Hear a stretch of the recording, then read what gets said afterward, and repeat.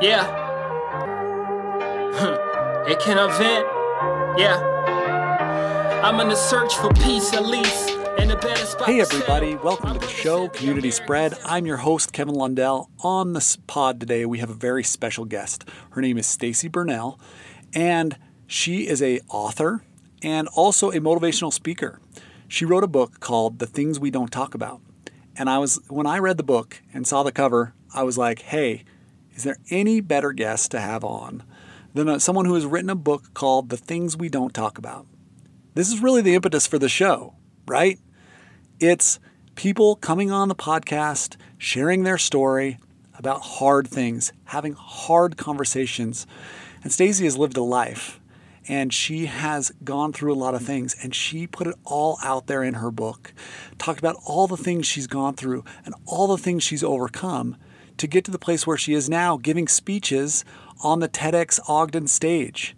If you haven't seen it yet, Google it. Stacy Burnell, TEDx Ogden. She gave an incredible, impassioned speech about the things we don't talk about and why it's important that we start to talk about them. So I'm very excited for you guys to listen to this episode. And now's the part of the podcast where I get to tell you a little bit about what I've been thinking about and what I've been learning about. I've been thinking a lot about voting rights recently, specifically the Voting Rights Act of 1965. And the Voting Rights Act of 1965 really put in place strong restrictions so that state governments couldn't put practices in place that would disenfranchise black and brown voters. In 2013, the Supreme Court gutted key parts of that Voting Rights Act. They basically made it so a state no longer had to go to the federal government before making changes to its voting process. When the Voting Rights Act was voted down, parts of it, the Section 5 that was voted down in 2013 by the Supreme Court, immediately states like Texas moved to start to try to disenfranchise black and brown voters. They did this by targeting voter ID laws, things like that. In Texas, you can go vote with your concealed carry permit, but you can't with your student ID. Who do you think that targets? Who do you think is more likely to have a concealed carry permit, but not a student ID? So we see this: students. These are typically Democratic voters, students, people of color. We've seen this happen already in this election. In North Carolina, in ballots that have already been sent in, 4.7% of black voters' ballots are being rejected, while 1.1% of white voters' ballots are being rejected. Why is this? It's because they've put in specific, very onerous processes in filling out the ballot so people can make mistakes. Guess what? A lot of people in our black and brown communities are filling out ballots for the first time. Maybe they've voted in some elections and haven't voted in others. They make mistakes on these ballots. And they do this specifically to disenfranchise both Democratic voters and those in our communities of color. In Pennsylvania, they have this process of filling out your voter ballot, and we're calling it the naked envelope. So they have an envelope inside an envelope that you have to fill out, and you have to put them together in the right order. And if they're not in the right order, then guess what? Boom, your ballot gets cast out and doesn't count. So if you send in that ballot with only one envelope, guess what? That's a naked envelope, and your vote does not count. We can go back to 2018. In 2018, Stacey Abrams was running for the governor of Georgia. She was running against Brian Kemp. Guess what? Brian Kemp was the Secretary of State, which means he's also in charge of the elections. He purged 1.4 million voters from the voter rolls, closed 214 polling locations. An independent analysis said this led up to 84,000 voters that were not able to cast their vote on Election Day. Of those who did cast their vote, 53,000 of those people had their votes thrown out because of some mistake they did filling out their ballot. 80% of those voters were people of color. 70% were black. This is not by mistake. The Republicans are doing this on purpose. They make voting difficult. They make it onerous. so that they can disenfranchise voters. The more people that turn out, the better chance they have of losing. So guess what? They don't want you to vote. Think about that for a second. In a democracy where our votes determine the elections, they don't want people to vote. They want to make it more difficult. So these are really important things that are taking place every day. So despite all of that, things can be changed for the better in the future, but we got to win this election. So get out there, vote early. Sometimes in these cases, where these ballots have been rejected, if you vote early, then these ballots you can then go back. You can track your ballot, go back and make sure that you fill it out a second time accurately. So you can vote early, you can track your ballot, make sure it happens, and so that we can try to make changes so that our voting rights are not under assault. We can get more people out to the polls so that we can live in a democracy where everyone's vote really counts. Well, with that being said, we are now headed to our conversation with Stacey Burnell. Look how far we don't came, we made it to the slant of surprise. Though the prophecy says we all been to a bride. Spread the word, let it be known the heavens had us arrive. Right here, live in the flesh. Well, Stacey, welcome to the pod. We're super excited to have you on today. I'm super excited to be here. Yeah. Hey, I just finished listening to your book, and I have to tell you, what an awesome story. What an awesome undertaking to just decide, hey, I'm going to write a book. And not only am I going to write the book, but I'm going to narrate the book too. Yeah. I have to say, that's got to be really hard. I can barely get out the first 2 lines of the podcast without stopping and having to redo it. And you just sat down. How many sessions did it take you to pump out a 6-hour book? It took me 3 total sessions to get it all done. You spoke for 6 hours and 3 sessions, pretty much flawlessly, and you did it in 3 sessions. Well, it's only flawless because it was well edited by my friend Richie T. Stedman. What up, Richie? I mean, you still had to say all the words and get them out. I did. And you know what's funny is it was my book that I wrote, and now I'm reading it. And yet, even as I was recording it, I'd bumble over words, or I'd otherwise mess up something, or I didn't like the way I said something. And so I'd have to stop. And, it's just recording. It's just going. And so I'd say, okay, go back to such and such sentence. And then I'd have to start over again, so that when he went through to do the editing, he had to, go back and say, all right, here's where she messed up. So man, I feel sorry for him because well, it really did turn out really good. Well, the title of the book is The Things We Don't Talk About. I was like, this is kind of great for the podcast. I knew I needed. There it is. Stacey's showing us the book on Zoom. We'll post the link to it in the show notes for sure. It's got a wonderful cover. She did a great job. The Things We Don't Talk About. And I was like, you know what? That's perfect for the podcast. I knew I had to have Stacey on because the podcast is kind of about things we don't talk about, right? I know when the second person I had on was my friend Jazzy, and my friend Jazzy is one of our friends, Black woman. And I was like, you know what, Jazzy, you've been my friend for a long time. We've never talked about race, right? So what inspired you to write a book all about the things we don't talk about? Well, it really started with kind of the same way that my speaking journey started. And it was that in 2017, I had this opportunity to share some of my story for some coworkers. I put together this presentation and I called it Failure to Finisher. It was, some of the hardships that I've gone through and really how running my first marathon kind of changed my trajectory. But in that, it was that I was getting pretty vulnerable, and I was sharing, the fact that I had placed a baby for adoption when I was a junior in high school, and just a bunch of other kind of those secrets, those things that we don't openly talk about, and certainly not in a professional setting with our work colleagues. I shared that story and immediately started getting this really great feedback from people that I had known for a couple of years on a pretty casual level. And then they started opening up to me about their own things. And I had a friend that day that was like, you should write a book. And I'm like, that's the dumbest thing I've ever heard. And I was like, well, okay, maybe, why not? So I just, here and there, I would start writing down different stories. And as the stories were coming together, I was like, man, like these are just the top, like these are things that people usually don't talk about. Yeah. So, I mean, yeah. just off the top of my head, the things that you don't talk about, or the things we don't talk about in the book, you talk about your experience with being sexually abused by your father. You talk about your story of placing a boy for adoption.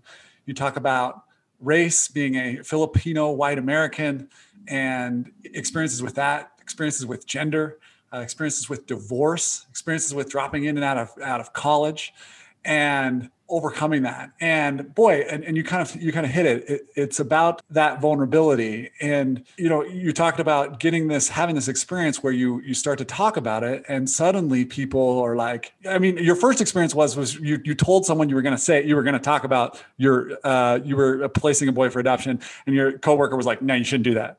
Yes. And then you were like, screw you, I'm going to do it. And you did it, and you got all this positive feedback. And it's like, wow, people want someone to be real. They are having their struggles. They may not be the same struggles. And when they hear this powerful, strong woman talking about her struggles, it empowers them as well. Was that your experience? That was absolutely my experience. And I was not expecting it at all. And it has been actually a really cool part of the journey that, again, these were things that, shame keeps us quiet. Shame tells us that we are disconnected from people, that we are less than. And in reality, we're more connected than we realize. And to be that voice, to be the first person to say, I went through XYZ, I had this thing happen to me, and all of a sudden your circle zooms in on you and they're like, yes, I had that too. Or it might not even be that it's the exact same thing, but anything that people can resonate with and connect to on that really human level. And yeah, even after, when I first published my book, I had strangers that would email me and tell me I had abuse in my past, or I also placed a baby, or things that didn't even happen to me. But one was that they had struggled with an eating disorder, and they found in me that I was a safe space that they could share their own kind of secrets. And man, like what an honor and a privilege to have that, to be able to do that. Yeah. I love how you talked about shame and how speaking about it, being vulnerable and speaking about it and sharing about it defangs the shame. Yes. And is able to take that away. And you speaking about it, I know, is going to take that away for others. That's power. That's power, and that's influence, and that's how you. And I know you're already doing that for people. So very early on in the book, you talk about this experience of having been sexually abused by your dad. Did you feel shame around that as you were going through that? Yeah, absolutely. Because the first piece of it was that it happened at night and when I was sleeping. And when it first started happening, I didn't think it was really happening. And so there was a part of my brain, and I couldn't reconcile. Interesting. Why, like I slept in a room with my sister. I couldn't understand why it was happening. And I didn't at first believe it was happening. When I realized that it was real and that I wasn't just having these crazy dreams, I thought about telling people. I thought about talking to my sister about it. As adults, now that we're very open about it, she's like, why didn't you ever say anything? And, when my mom ultimately found out a few years later, and that was her first question, why didn't you say anything? Well, first I said, I didn't think you'd believe me. As I've gotten older and I've learned about shame and trauma, when you're a young person, when you are a child, and a person of trust, an adult is putting you in this position, your brain can't recognize why are they doing this? And so it's especially because it was my father, this was a person that I loved and trusted. It had to be something that I was doing wrong, that I did wrong. It had to be something about me because, wow. That was kind of what my brain told me. And so, yeah, I didn't want to tell people because it had to be my fault. Yeah, I think that's something that someone that hasn't gone through that can't really relate to. They're like, well, obviously that wasn't your fault. Well, obviously, like this was something that happened to you. Why would you feel shame about it? But having you describe that, you could see, particularly in a young mind, it's really hard. You talked early in the book about the experience of telling your mother. What were the emotions around that night? Yeah. And I do want to preface that with, and kind of connecting that last thought, there are a lot of abuse survivors that when they disclose, that they are blamed and they aren't believed. That breaks my heart to imagine people going through that. For me, I was fortunate because what actually happened with our family is that my mom was confronted by her family, and they told her, your husband has done all of these things. They had a long list. For example, I have a cousin who's a half brother. So my mom found out all of these things that he had been doing for years. And they told her because we lived in South Carolina and her family was in New Jersey, and she happened to be there for her younger sister's wedding, and my dad wasn't there. And it was like the first time that my dad had not been on a family trip. And so they sat her down and told her all of this stuff while she was there, and my dad wasn't there. So when she came home from that trip, I knew, like the minute we picked her up from the airport, I knew something was wrong. And at this point I was 12 or 13. So yeah, we got home. I could hear her and my dad talking. My sister and I were downstairs in our room. And I turned to my sister and I said, I know what's going on. And my sister's like, what do you mean? And I said, did he do it to you? And she's like, I don't know what you're talking about. So my mom came downstairs and like, I knew before she even opened her mouth, and she had been crying, and she said, I need to know if your dad has ever done anything to you. And I was kind of waiting to see what my sister said. And my sister is just dumbfounded. Like, what are you talking about? And my mom looks at me, and I'm like, for a split second, I think I thought about not telling her, but I'm like, this is my opportunity. So I said, yeah, he has been coming into my room. This has been going on for a couple of years. And I'm sure as a mother, I can't even imagine. She was sick. She was just, because, there was one night I had tried to lock the bedroom door. And one night she had come to the door and was like, why is your door locked? Like, you can't lock your door. It's a fire hazard. And I couldn't tell her, well, I'm trying to keep dad out. You know what I mean? I think it was kind of like starting to come together for her. Yeah. What a nightmare. But she believed me. She knew. She knew. Yeah.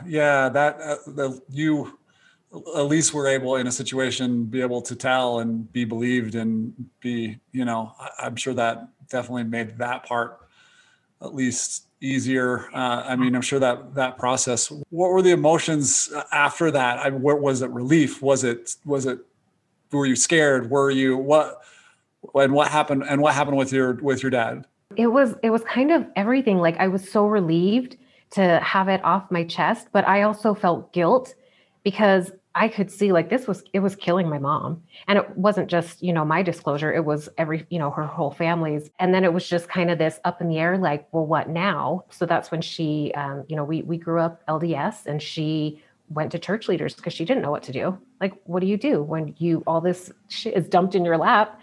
And, so you're LDS and you're in South Carolina. And we were in South Carolina. You grew up in South Carolina, LDS. Yeah. It's a little different. That's a whole story too. Growing up in Bible Belt. But I just wanted to make sure we got the context there. She goes to her church leaders. Yes. And their counsel. And she told them, everything that I just told you, she told them. And they told her that she needed to forgive my father, and that if she couldn't forgive him, that she would be, in the eyes of the Lord, she would be the bigger sinner. She came home and she was like, because I remember thinking, this is it. Like, we're going to split up. We're going to move out. They're going to get divorced. And she came home and was like, I have to work on it.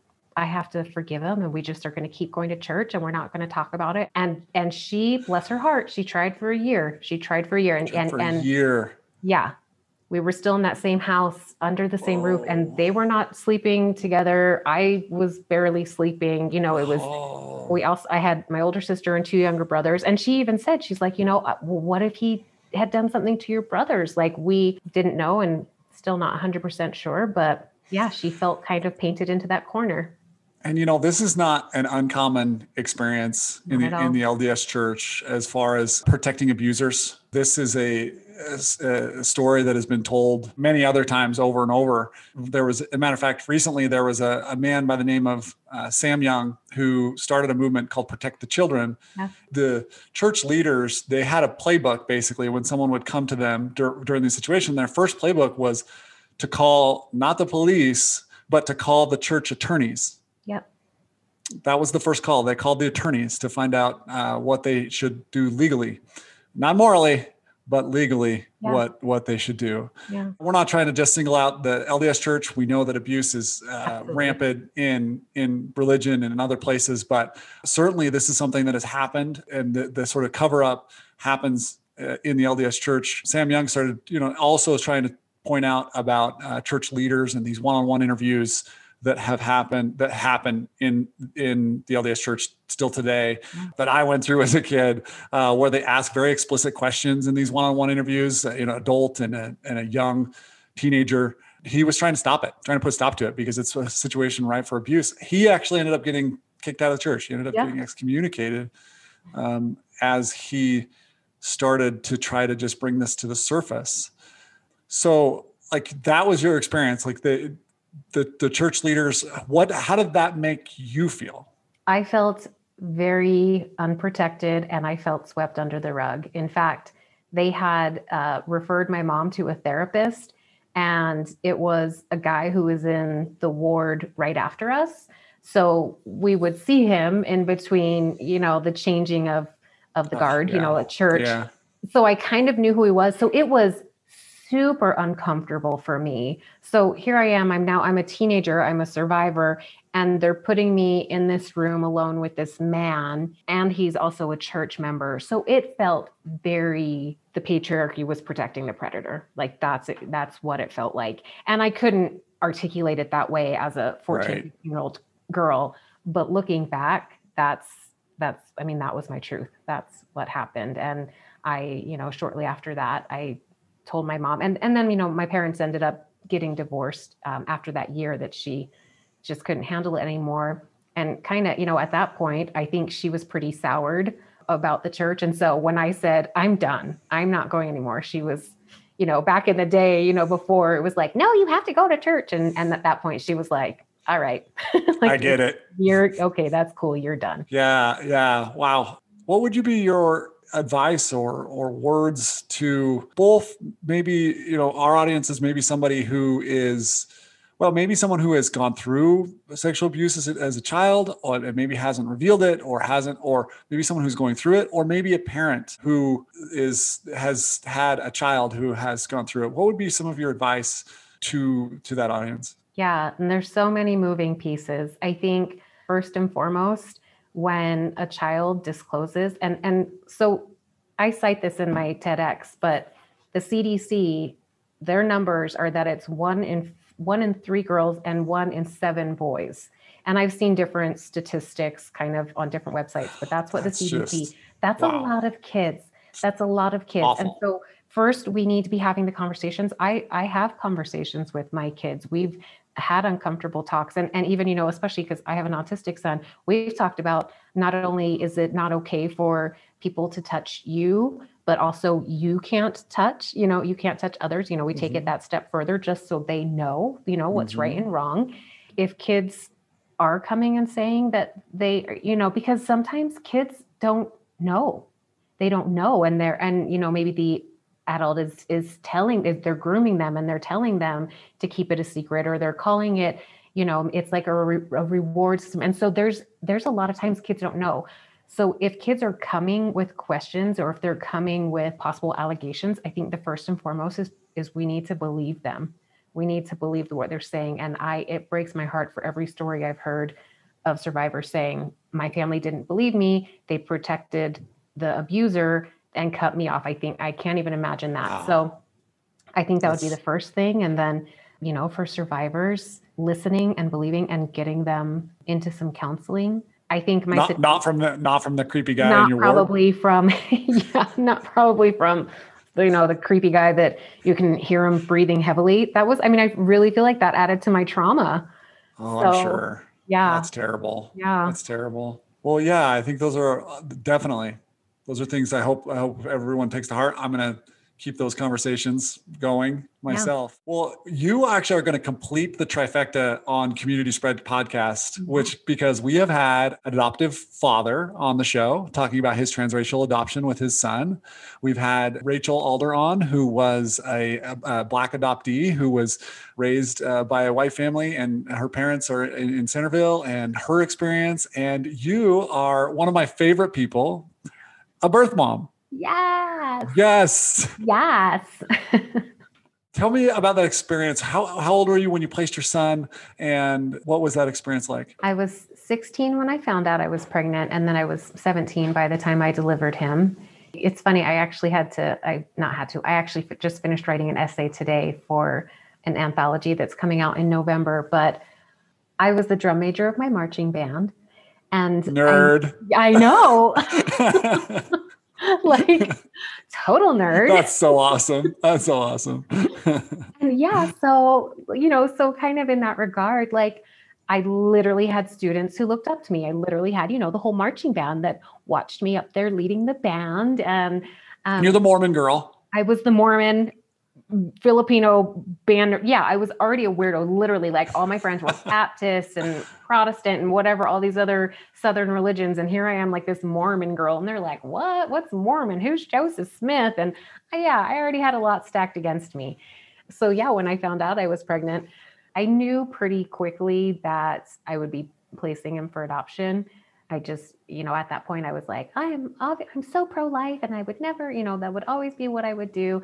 Told my mom that was my plan. And she was a nurse, and she actually was talking to a coworker one night and telling them that, my daughter got knocked up, whatever. And that I wanted to place for adoption. And she actually, so a couple of the ideas that she had was, one, she was like, well, we can use LDS Social Services. And I said, no way in hell, because I had that bad experience with the church. And I'm like, no. And then her other suggestion, she had a sister who had always wanted another baby. And she's like, well, we could adopt it out to my sister. And I'm like, that's weird. Like, I don't need, my baby, it's still in the family. So she kind of serendipitously heard about this other coworker. My mom was labor and delivery, and this coworker worked on postpartum. She met with her and was talking to her. And this woman's like, yeah, my husband and I have been trying. And, do you think your daughter would want to meet us? And so my mom came home and she told me, like, I think I found someone if you want to meet them. So I said, sure. And we met this couple, and she was Italian and had kind of this darker complexion, and he was Irish, and he was a doctor and she was a nurse. And so even just their looks, I'm like, oh, this baby would even look like them. Like they had kind of the same complexions as me and the birth dad. So I loved them. They helped. So you were able to meet them. You were able to, did you form a relationship with them? And they would call me like every month and be like, what are you craving this month? And so we'd go out to dinner, and just, they were just good people. They were just good, kind, loving. And I just knew, I'm like, I think I joked with them at one point that I wish they would adopt me too, because they were just, this really great couple.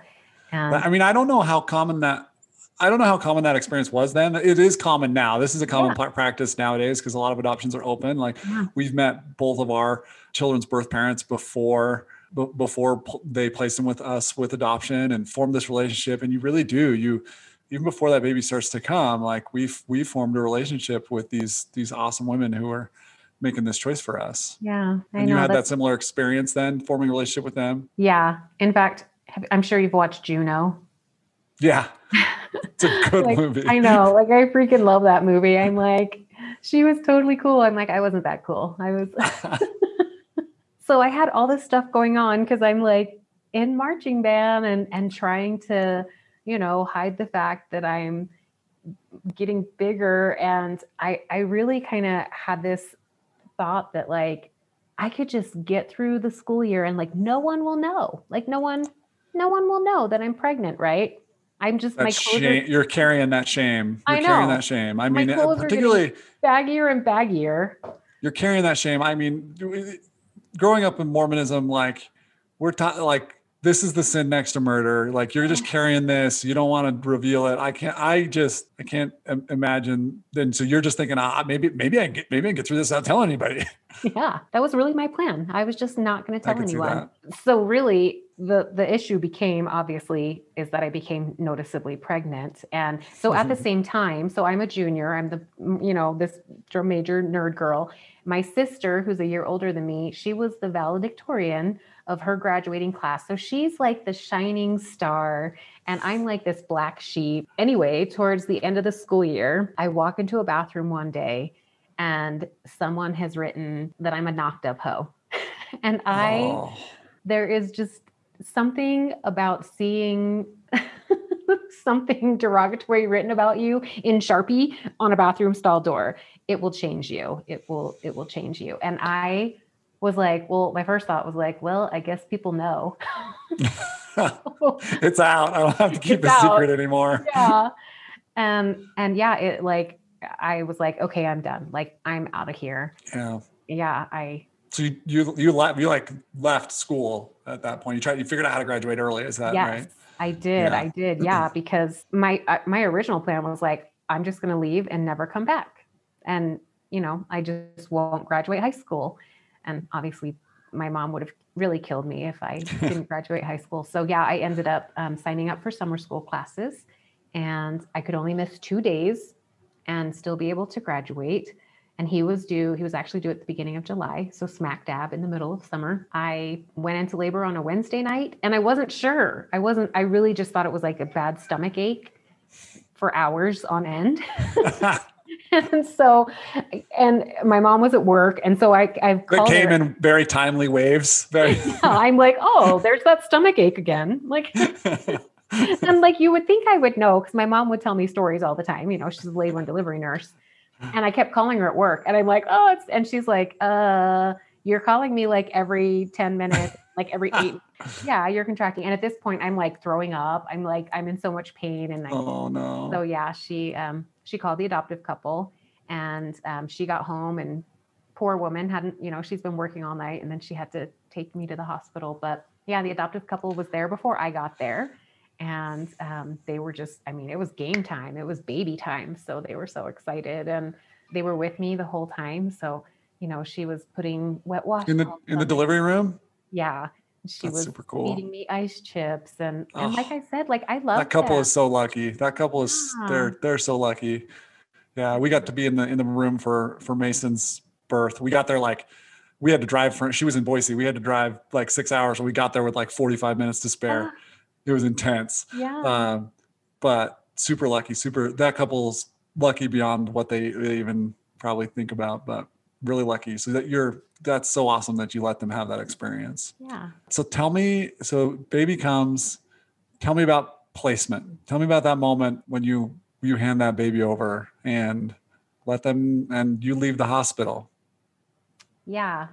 So I was actually, they had brought him in when the attorney came. So I was actually holding him in my left arm and they put the paperwork on that tray table and, scooted it over to me and they're going over the papers and I'm just crying. I'm just like, I'm looking at him and I'm looking at the papers and, it was the most heartbreaking, gut-wrenching to be looking at him and signing my name on these papers that I was signing him away. And then they took him and I'm getting ready to leave the hospital. And the adoptive couple is now, they're also getting ready to leave. And so my mom pulls the car up to come get me. And so we're leaving at the same time. And they had him in his little car seat carrier and they're waving and I driving away. It's that was a piece of my heart. And it was them too. It was the relationship I had created with them and now they were going to be gone and the baby was gone. And it left a gaping hole in my heart. And it was hard. I went home with my mom and I had my younger brothers and sisters at home. And my mom and I just laid in bed the whole weekend and just cried. And she said, so at the time, the law in South Carolina I had a 30-day period that I could rescind my decision.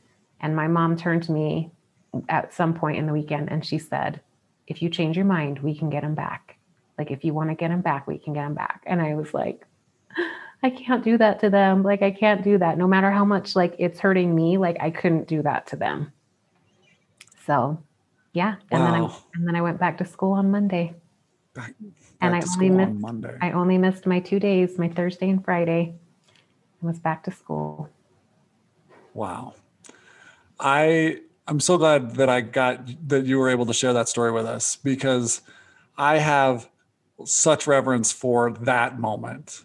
You know, having been through that moment myself, and, you know, being with a birth mom, and Amelia's birth mom, when we first, you know, this is our first child, and she had the baby, she had signed the paperwork, and she handed Amelia to us and gave us a hug and said, take care of my child.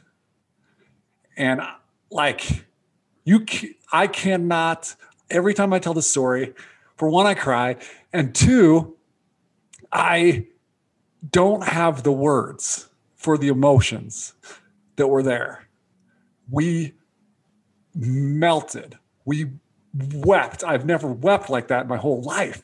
We just melted. And it was the weirdest feeling of watching someone's heart break into a million pieces and your heart being full of joy. Like, and so I can't put that into words, but it does make me think a lot about, there's this line of thinking when we're talking about adoption versus abortion, and people are always just like, well, why don't you just place your baby for adoption? Somebody who says that's never been through a placement. Mm-hmm. They've never experienced that sort of pain or witnessed that sort of pain. You know, I'm just really glad that you shared that story with us and that moment with us, because I think people need to really feel that. And I feel that with you. And in your situation, you know, this was how many years ago? That was in 1994. In 1994, there's really no such thing as open adoption, right? And so the adoptive parents that you've formed a relationship with, they're just gone, and your son's gone. Is that how it went? Yeah. And they actually, because he was in the Navy, he was a doctor in the Navy, and he had actually gotten orders to move. I think they moved to California first. So now they're across the country, and they stayed in touch for probably about the first year. They were actually pretty good with sending me pictures. And then that's more openness than probably in most adoptions in that time, but still only for a year. Yeah. Only for a year. And I was really grateful for that, you know, like to get letters from them and to hear from them and to see the pictures. And then I think after California, I know they went to Italy at some point, because my mom is still working at the hospital where she had, you know, she had worked with the mom too. So they kind of had some mutual friends. And so my mom would hear things through the grapevine, like, oh, now they're here and now they're here. So I knew at one point that they were in Italy. And I remember telling them I used to play music for him. Because I was a band nerd. And so I would take my little tape player and I would play Mozart and I would play, whatever, all this classical stuff. And at one time she wrote a letter and she's like, oh, he seems to love this music. I'm like, that's because he listened to it in my belly. And when they were, in Italy, I'm like, oh, he's going to be exposed to all this great art and culture and music. And anyway, but yeah, then we didn't have the internet. We didn't have really a way I don't even think we had email at that point, whenever that came around. But yeah, we just fell out of touch. And did you think about him a lot in the years to come? Did you think about it? Yeah. Yes. And so to go back to that, the shame stuff, I did not associate myself with this idea that I was a good person who had done a selfless thing. I associated myself as a shameful person who had sinned, who had done something wrong. And it was, again, one of those things that don't talk about it. And in fact, I started drinking a lot. I had not really addressed my abuse and the trauma of that, and then gone through this other traumatic event of, placing a child for adoption. And I found that I could find at least a little escape from the pain every now and then if I drank 3 Zimas. I started drinking, and my sister had gone away to BYU. She had a full ride scholarship to BYU. And she came home after her first semester and she saw what a mess I was. And she's like, move to Utah with me. And so I'm like, I got to get my life back together. And maybe that's what I need to do. Maybe I need to move to Utah and go back to church. And I was in Provo, so Happy Valley. And man, you want to talk about not fitting in and knowing, I was living in, Wow. I was living in housing. It was actually BYU approved housing. Not sure how I got there, but I'm living with 5 roommates, trying to, repent and clean myself up and become worthy again.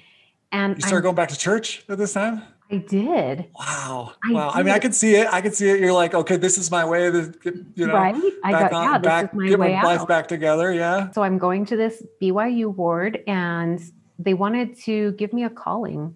And I'm like, yeah, I don't think that I can have a calling. And so then I had to do the whole repentance thing and sitting in front of all the guys. Anyway, it was super. You had a whole disciplinary council? Yeah. Oh my. Yeah. So for our listeners that don't know what this is, this is a moment where Stacy, wonderful little Stacy, probably 18 years old at the time, 19 years old, gets to go in front of how many men? Was it the whole high council, or was it just 3, like the bishopric? Remember? It was a pretty big group of guys. Probably the whole high council. So it was like 15 men.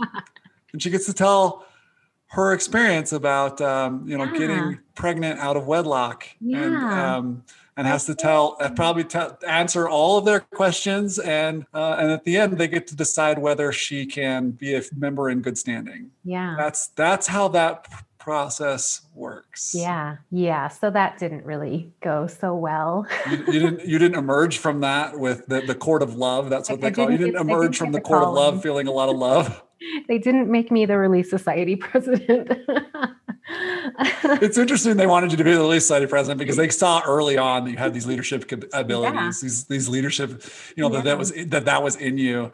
Too bad they couldn't see past their nose to let you lead that group of women, because they would have been better off for it. Wow, that's a lot. I know. What a trip. What a trip. You're back in there. We're going to fast forward a lot. One day I'm going to have you back on because you have so much more. I want you to come back on and tell us about raising an autistic son. Yes. And because that's a population, that's a group that we need more understanding. And I think you could really bring a lot to that conversation. So we're definitely going to do that again in the future. So you go through the next years of your life, and there's lots of ups and downs, right? Give us the fast forward version to your first marathon. My first marathon? Your first marathon. Yes. Did you say first marriage or first marathon? Yeah, that's part of it. Give us the fast forward version to your first marathon. My first marathon. So it actually started in 2008. I was working at Roosters in Layton. And so the Kim and Pete Bouchard, who are wonderful, amazing people in the Ogden community, they own Roosters, and they're big proponents for the Ogden Marathon.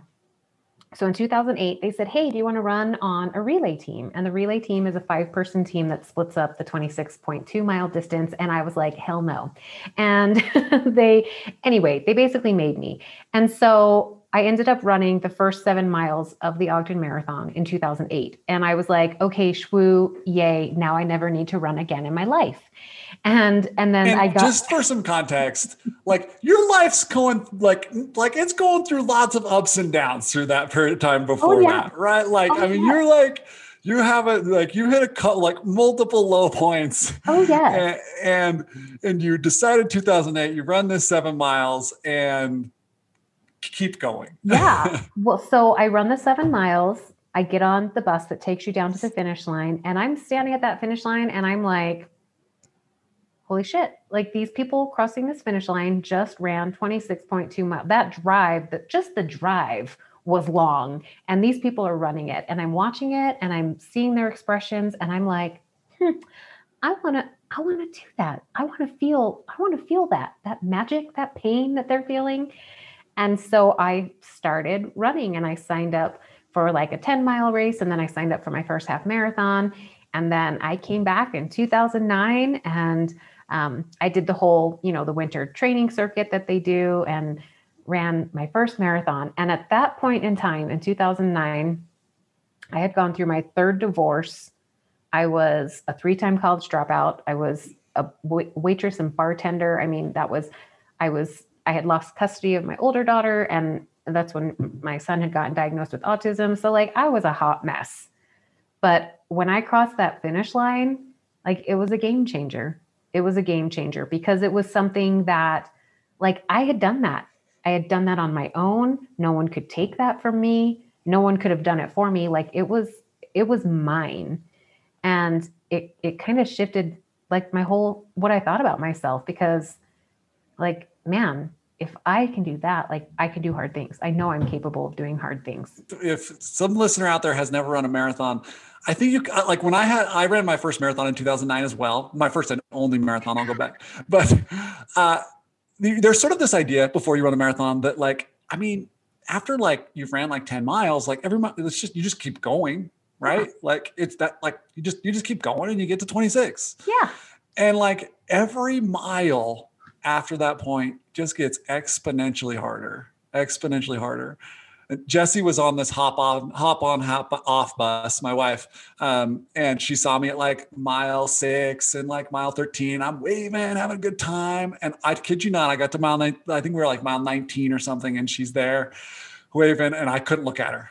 I was like, I can't look, or else I'm just going to burst into tears. Like I was in so much pain. Like Jessie was just like, he's not looking good.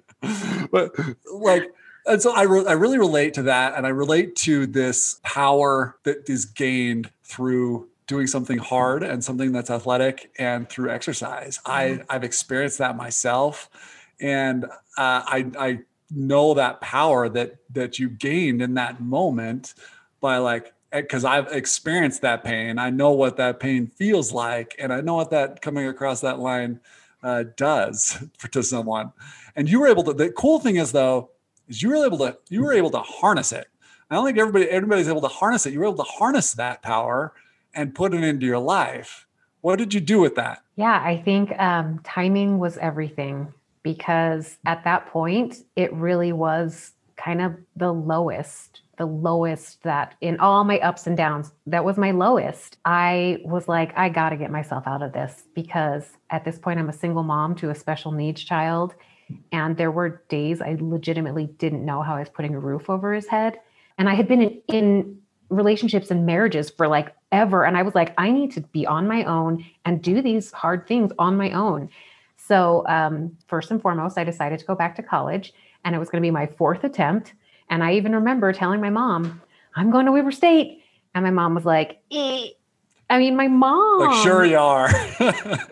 She's like, well, we just know that school isn't your forte. And I was like, ouch. But mama knows best. I mean, she was just being honest.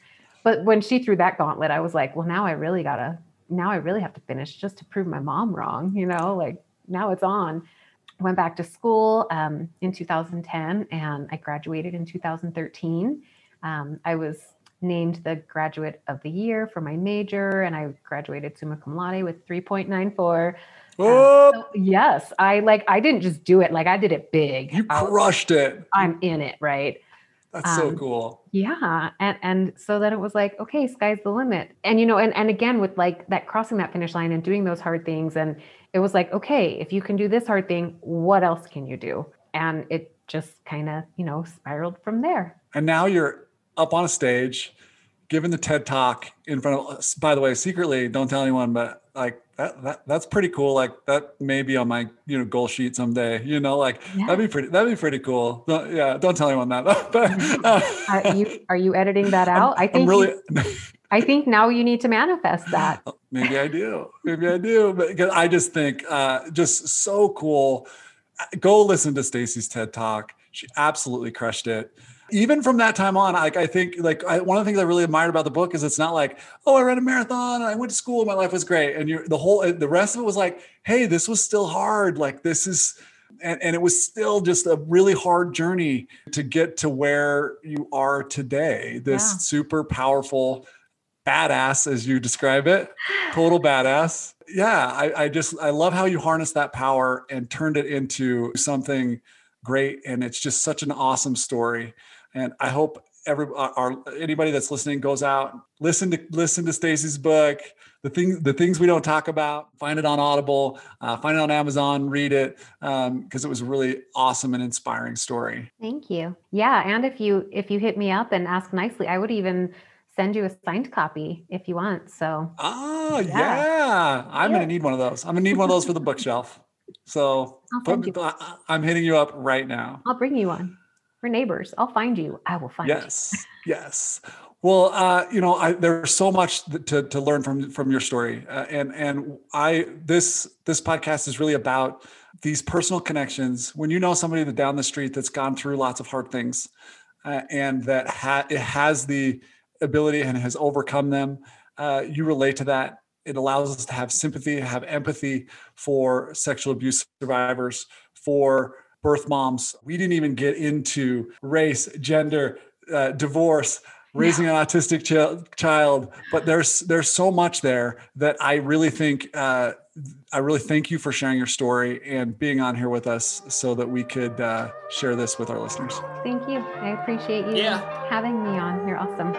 Thanks so much, Stacey. Yeah. And that's it for the show today. Thanks everybody for hanging in there through that episode.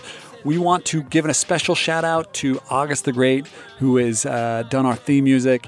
We really appreciate it. We love hearing that every week. And also Decker Yazzie for our artwork. Make sure, if you haven't done so already, you smash that subscribe button and give us a 5-star rating. Tell a friend about the pod. See you next time. I swear, I hear the cell gets a click for real.